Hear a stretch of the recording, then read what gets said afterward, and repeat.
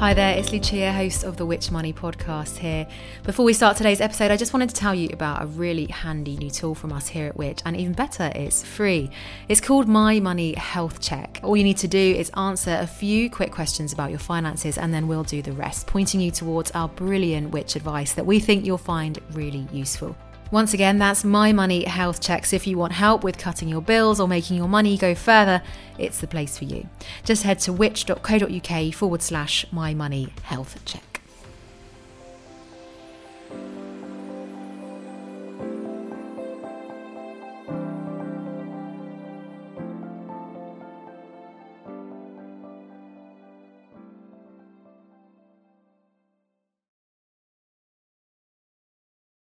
Welcome to the Which Money podcast, your weekly hit of money news and personal finance hacks to help make you better off. I'm your host, Lucia Ariano, and here's what's coming up this week. Fuel duty, cut. Air passenger duty, cut. Alcohol duty, cut. The biggest cut to business rates in 30 years. Growth, up. Jobs, up. Wages, up.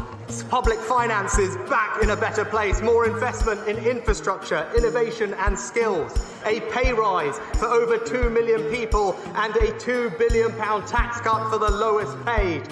This budget helps with the cost of living. This budget levels up to a higher wage, higher skill, higher productivity economy. This budget builds a stronger economy for the British people, and I commend it to the House.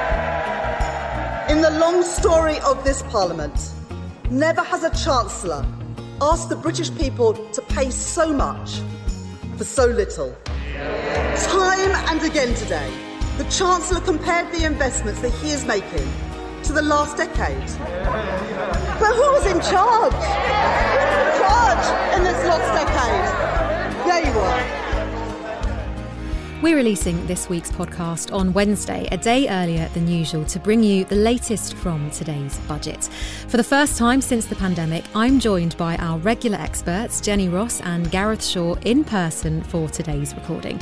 We'll be discussing the big announcements that will affect your finances, including wage and pension increases, tax hikes, duties and property. Now, being in the office, we've also been able to catch up with Which Money journalists for their reactions after the budget and as they unpick the details in the big red book, and we'll be hearing some of those later on. Plus, it meant we could discuss the interesting pre-budget prep photos that were released this morning, including the ones that really made the headlines of the Chancellor, Rishi Sunak, in socks and designer sliders. But we all know today is not about press photos, and shortly after 12:30, Sunak took to his feet to deliver his plans for the economy. As we come out of the worst economic shock we've ever seen, we've got a choice: to retrench or to invest. This government chooses to invest. To invest in our economic infrastructure, to invest in innovation, to invest in skills, to invest in a plan for growth that builds a stronger economy for the future. That's what this budget is about, and that's what this government is about. Gareth, firstly, before we get into details, broadly speaking, what did you make of the autumn budget? Because it feels like since the pandemic, this is the first one to look to the future rather than the current crisis. Yeah, I think you're right, Lucia. It was more of a proactive than a reactive budget. I must say, for personal finance gurus like us, it wasn't a blockbuster. There's not a huge amount of meat in there for, everyday people with quite radical changes. That's not what this budget was about. It was an opportunity for the Chancellor to talk about how the UK is bouncing back from the pandemic and that he was going to make good use of the money that the Treasury is generating now that we have bounced back. But in comparison to the last few years, and obviously the last few budgets have been in really distressing circumstances, there's not been a huge amount for us to pick over. That said, we don't have nothing to discuss today. So can we start then with what might be this year's biggest financial announcement, which actually came out last month ahead of the budget, and that's the increase to national insurance and dividend tax rates to help fund the NHS and social care. Jenny, how much does this mean you'll pay from April 2022? I'm going to start with national insurance, first of all, Lucia, because that really does represent a seismic shift in many senses, actually. First of all, it's going to raise a huge amount of money. And as you say, that's to fund the NHS and social care. It's £36 billion over 3 years is what the government is looking to raise here. It's also significant in that it marks the biggest rise in personal taxes for 2 decades. And subject to quite a lot of discussion at the time of the announcement, it represents a break in the manifesto pledge made by the Conservatives back in 2019 not to increase national insurance. It is super significant because millions and millions of people will be paying more national insurance as of April 2022, whether you're employed or self-employed. And the amount it's going to be hiked by is 1.25 percentage points. Now, I think the most helpful way of expressing this is what that's going to mean for you in terms of pounds and pence. So if you are earning £20,000 a year, you will be paying an extra £130 in national insurance. If you're earning 50k, you'll be paying an extra £500 in national insurance. It's not small change. People will see quite a noticeable difference in their pocket. And I should point out as well that quite a big difference that the government is introducing to the system is that people who are working beyond state pension age, which is currently 66, at the moment, they don't have to pay national insurance. But as a result of these changes, they will be paying that 1.25 percentage point levy to fund social care. It's huge. And I think we'll be going into the detail of the changes that were announced today. But I think it is worth pointing out up front that the sort of magnitude of this announcement does and the reach of that impact does eclipse what the Chancellor has announced today. The other change you mentioned was dividend tax. That is also being hiked to fund social care and the NHS. The impact of that will be smaller purely because smaller amounts of people have to pay it. So that's when you earn over a certain amount of dividends on your investments. That will also be going up from April 2022, an additional 1.25 percentage increase on that tax. Now, there were also some big announcements for low earners. We heard a rise to the national living wage for workers over 23 and the minimum wage for under 23s. And this was paired with a change to universal credit, though this won't benefit all claimants. Gareth, can you talk us through it? Yes, and this is a really interesting example of the Chancellor's PR savviness. What he's done is a month away from the budget, got all the bad news out there so that in the budget he can focus on the good news. And to be fair, he got a bit of a rap over the knuckles for revealing too much before the budget actually came out. Let's start with the national living wage. That was announced on Monday. That's increasing from just under £9 to £9.50. That's a 6.6% increase. Now, compare that to the increase in the national living wage from last year. That was just 2.2%. So we've got it's triple the amount that it increased from last year, double the amount of inflation. And what the national living wage helps, which, as you were saying earlier, is payable to people over the age of 23, that helps people on low incomes, low salary workers, the youngest people in the UK who have probably been hit hardest by the pandemic and the insecurity that COVID has caused to our economy. So that is a really good piece of news for people. And what you see with minimum wages all the way down the band. So the national minimum wage is paid to people aged 22 and under. There's an amount that's paid for workers under 18. There's an amount that's paid for apprentices. They're all getting a really chunky bump as well. That doesn't kick in until April the 1st next year. But the other change that the Chancellor announced, that is being accelerated, and that's for people who are on really low incomes and claim benefits, namely universal credit. I've been a personal finance journalist for 15 years. I still scratch my head at universal credit. It's complicated to work out exactly how much you get, and it's being kind of gradually rolled out. So not everybody gets universal credit. They sometimes get one of the 6 benefits that it's supposed to cover. The rollout will be complete by 2024. But what's happening with these people? Well, if you're out of work you can claim universal credit if you meet the criteria. If you start working, you can still keep some of your benefits, but they start to reduce the more you earn. So at the moment, for every £1 that you earn from work, you see your universal credit benefits reduced by 63p. And at some point, you earn so much that you don't get any benefits at all. What the Chancellor announced today is that he is cutting the amount that your benefits are reduced by for every £1 that you earn through work. So instead of having to lose 63p, you're now going to lose 55p, which basically means people get to keep more of their benefits. There's another change as well, and this is to the working allowance. So there is an amount that you can earn before you start to see your benefits reduce. You only get that if you've got limited capacity to work or if you've got children. And this working allowance is also going to be increased by £500 across the year. And what's interesting here is that the Chancellor said that he doesn't want to delay when this gets introduced. It's normally introduced at the beginning of the tax year, so the 6th of April 2022.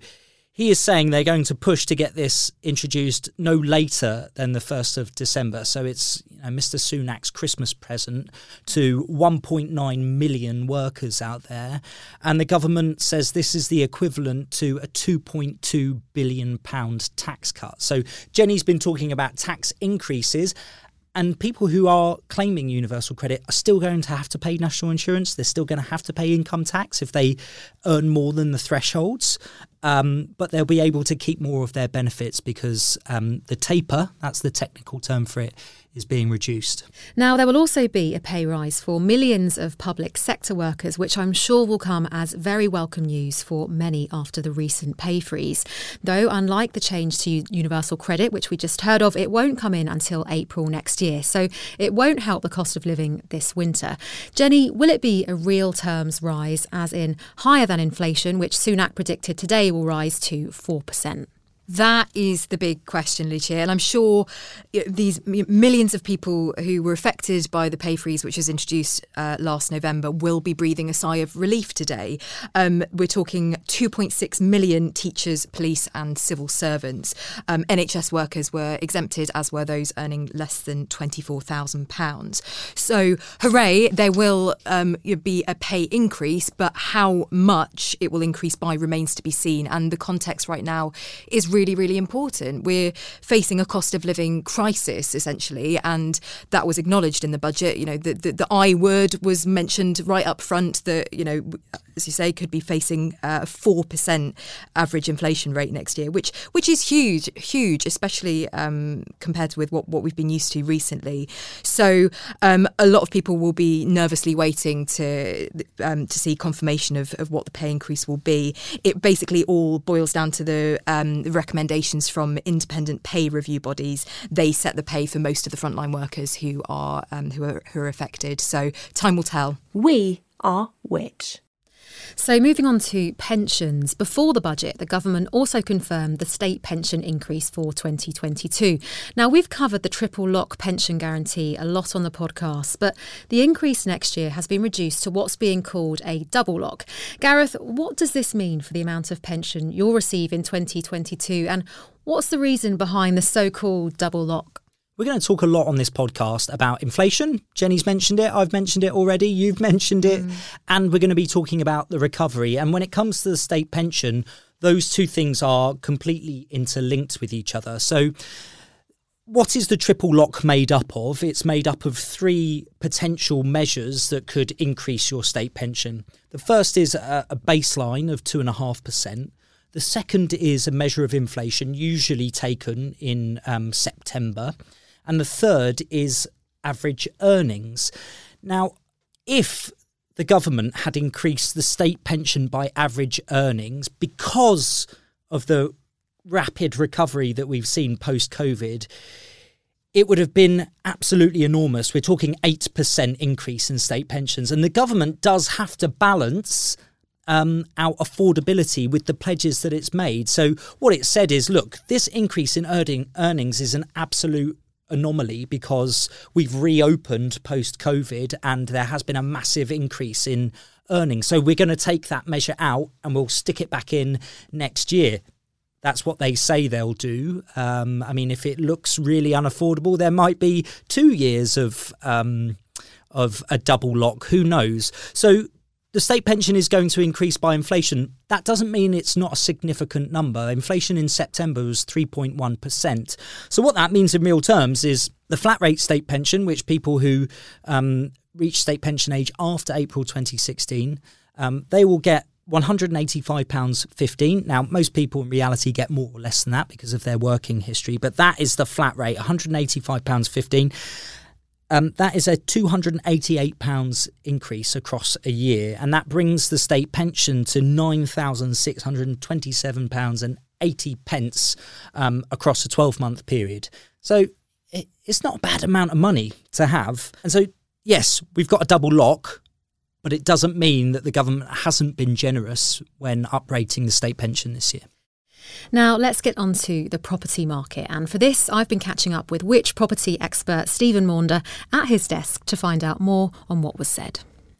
Steve, the Chancellor made 2 house building pledges today.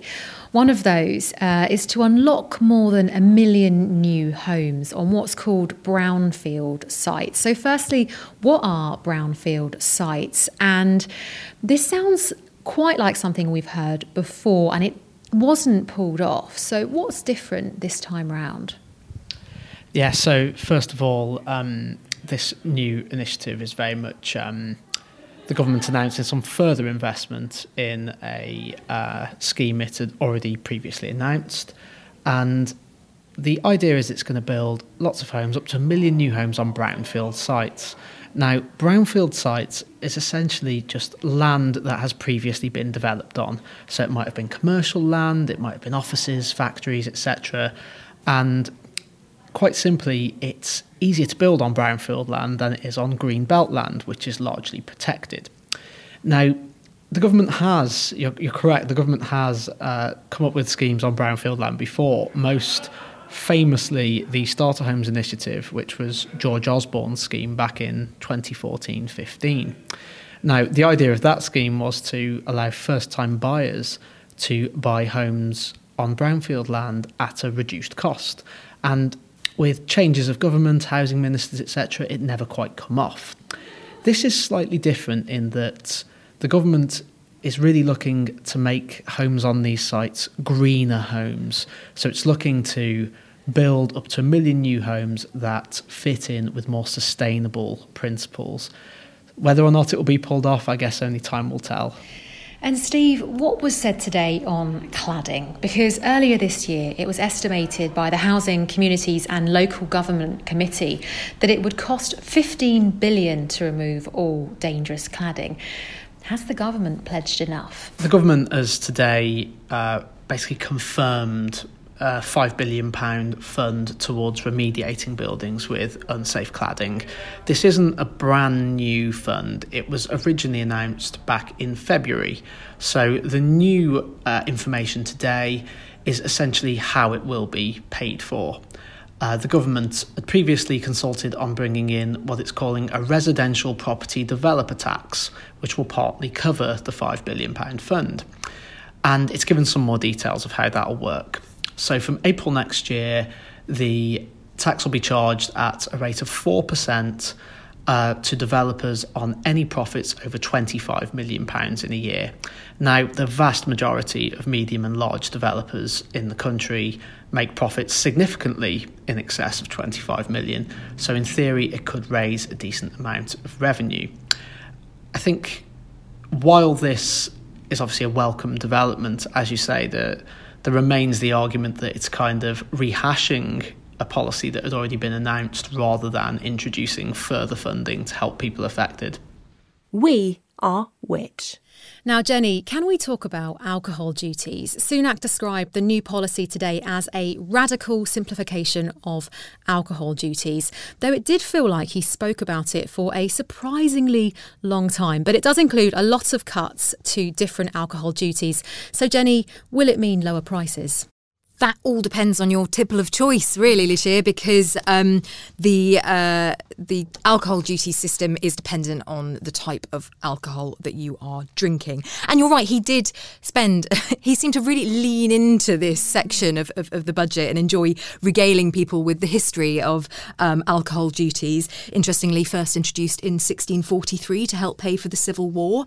But clearly it's an old system and one that's starting to creak. And I think he quite enjoyed the fact that this was arguably the only really interesting surprise of the budget, given all of the announcements that had already been trailed. So yes, Rishi Sunak delighted in telling everyone that it was the most radical simplification for over 140 years. And the tagline for the changes was simpler, fairer and healthier, because the system will, well, first of all, it's going to be simplified from 15 different rates to just 6. But it's going to be aligned on the principle that the stronger the drink is, the higher the tax. So if you like your fortified wine, you probably will face a bit of a price hike. But if you are a fan of sparkling wine or rosé, then you probably will save a few pence on a glass of wine there.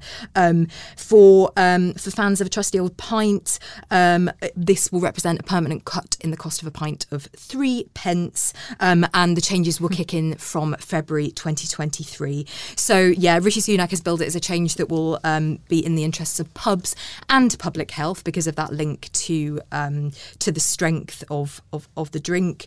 But yes, you could quite possibly save a few pennies here and there at the pub. Now, also on duties, it was announced today the planned rise to fuel duty has been scrapped. This is good news with fuel at record highs, but with energy prices also rising, as we recently discussed on the podcast. Gareth, was anything else said to address gas and electricity bills? I'm fed up with the bait and switch of fuel duty. It's like a famous comedian trotting out its well-known catchphrase at a gig or something. Every chancellor does it. It's been like however many consecutive years I can remember. And the planned rise on fuel duty is cancelled and the House erupts, even though we absolutely can guarantee that's going to happen every single budget. But to your main question, no, there was nothing in there about, trying to support people through the increases in gas and electricity prices. I mean, there was a rumour that the government would cut VAT on energy bills. It nixed that the day before the budget and said that is not the right solution. And that there are other ways that people can get help on their energy bills if they're in fuel poverty or if they need it. So there was also a comment during the speech, quite a long one, about the government can't rescue every single business, nor should it be expected to. And that feels particularly pertinent given what we're experiencing at the moment. It seems satisfied that there is going to be a reduction in competition in the energy market because there are lots of firms going bust, and that is the natural order of a market, and that's the way it should be. The ones that are well capitalised will survive, and those that aren't and don't meet the criteria and find operating in a volatile energy market have to cease trading, and the government's perfectly happy with that. So yes, we didn't hear anything new to try and help people on this. And with COP26, the International Climate Summit, beginning in Glasgow in just a few days, Jenny, did the government introduce any green policies? I think it's fair to say that some people were expecting / hoping for a little more on the green side in this budget. I mean, it should be said that in the build-up to COP26, various other initiatives have been put forward, including a grant to help incentivise people to install heat pumps and replace old boilers. The main sort of green announcement that could impact your pocket that we should talk about is, as there's actually one that was trailed in the budget in March this year, which is the unveiling of the NS&I Green Bond, which is a savings product designed to raise money from savers across the UK that will then be used to fund environmentally friendly projects and to help the UK reach its net zero greenhouse gas emissions target by 2050. We'd been on tenterhooks for months and months and months as to what this product would actually look like, crucially what rate it would pay, because that's top of savers' minds when they're looking to find a home for their money. It was finally announced at the end of last week, and I think damp and squib are the only two words that really spring to mind. It's a 3-year savings product which requires you to lock your money away for the duration of that period. In return for that, you can expect 0.65%, which that is 65p for every £100 you invest in it. And for even more context is that you could get an easy access account paying the same rate, and if you were to lock your money away for 3 years in another account, you could expect close to 2%. I think around 1.8% is the going rate at the moment. So competitive this is not. It's a shame, really. It was a huge opportunity, and I think it suggests that there's a bit of a penalty for going green, and that's not necessarily the case. There's plenty of evidence out there if you look at the investments world that actually, green so-called ESG funds perform really quite well. So you shouldn't have to accept that as a condition of making a responsible decision with your money. But that's what that's what we've got. That's what we've got. It's going to be on offer for 3 months. You can save between £100 and £100,000. But yeah, you've got to go in with your eyes open and know that you could be doing a lot better elsewhere. So after everything we've heard today, is it possible to speculate on what's next? First, let's hear from Which journalist Hannah Downs on online sales tax. So Sunak didn't mention it in the speech, but it was included in the overall budget that was published online. So the idea is that this new online sales tax, or Amazon tax as it's been dubbed, it will kind of level out the playing field between high street retailers who have been hit really hard during the pandemic and online retailers who have obviously kind of benefited from a rise in online shopping during COVID. There's been talk that it could be 2%, which could raise up to £2 billion a year. And do you think it's likely to go ahead? Like, when will we know more? So the government's been talking about this online sales tax for a while now, and it's kind of getting mixed feedback from retailers and kind of retail organisations. The truth is we won't really know if it's going ahead until this consultation is done, so we're probably looking at the spring budget before we know any kind of concrete plans. And who is going to pay the bill for this 2% tax? Is it likely that it could be passed on to consumers? So there is a chance that it could lead to increased online prices. If you're an online retailer and you've already got a thin margin, then you might not be able to afford this tax and it might have to be passed on to consumers. It is likely, though, that online retailers will want to keep prices competitive, but obviously if you're a retailer that can't afford the 2%, then you will kind of be forced to reflect that in your prices. There's also some suggestion that it could lead to high street retailers increasing their costs too. High street retailers are kind of limited to price rises at the moment because they have to compete with online prices, which are often cheaper. But if online prices rise, that means that high street retailers might consider raising their prices too. And finally, Gareth, there is, of course, the big question of when we could start to pay the huge bill left by the pandemic and the numerous COVID-19 support measures. Yeah, and it's coming, winter is coming, as it were. Jenny talks about the national insurance rise. That is revenue raising for the government. And then in the last budget, the Chancellor basically froze a whole load of tax allowances. Now, you might not think that that is a tax increase, but it is. It's a tax increase by stealth because as you earn more money, you're going to be tipped into higher tax brackets, or you're not going to be able to keep as much of that before the taxman has its take. So, the personal tax-free savings allowance, that is frozen at £12,570 until 2026. We've seen ISA allowances and junior ISA allowances frozen for consecutive years. We'll see capital gains tax allowances, inheritance tax allowances, some of the pensions allowances, they're all frozen. And And what happens is you earn more money or you save more money and you get caught into those taxes. So, you will be paying more tax because these allowances have been frozen. And I think that is the way that the Chancellor can keep to his manifesto pledge of not explicitly increasing taxes whilst generating more revenue through these kind of implied or stealth taxes. Thank you to Jenny and Gareth. It was great to be back in a room recording together. And thank you for tuning to this week's episode of the Which Money podcast. Now, just before you carry on with your day, if you could leave us a review, that would be much appreciated. More reviews mean more people will hear the show and its wealth of advice. And of course, you can also find us on social media at Which Money, and do head to which.co.uk/money for more coverage of today's budget. We'll be back next week with a special episode on Friday as we team up with the Which Investigates podcast for a look at the safety and security of our digital cash, as well as taking a look into the future.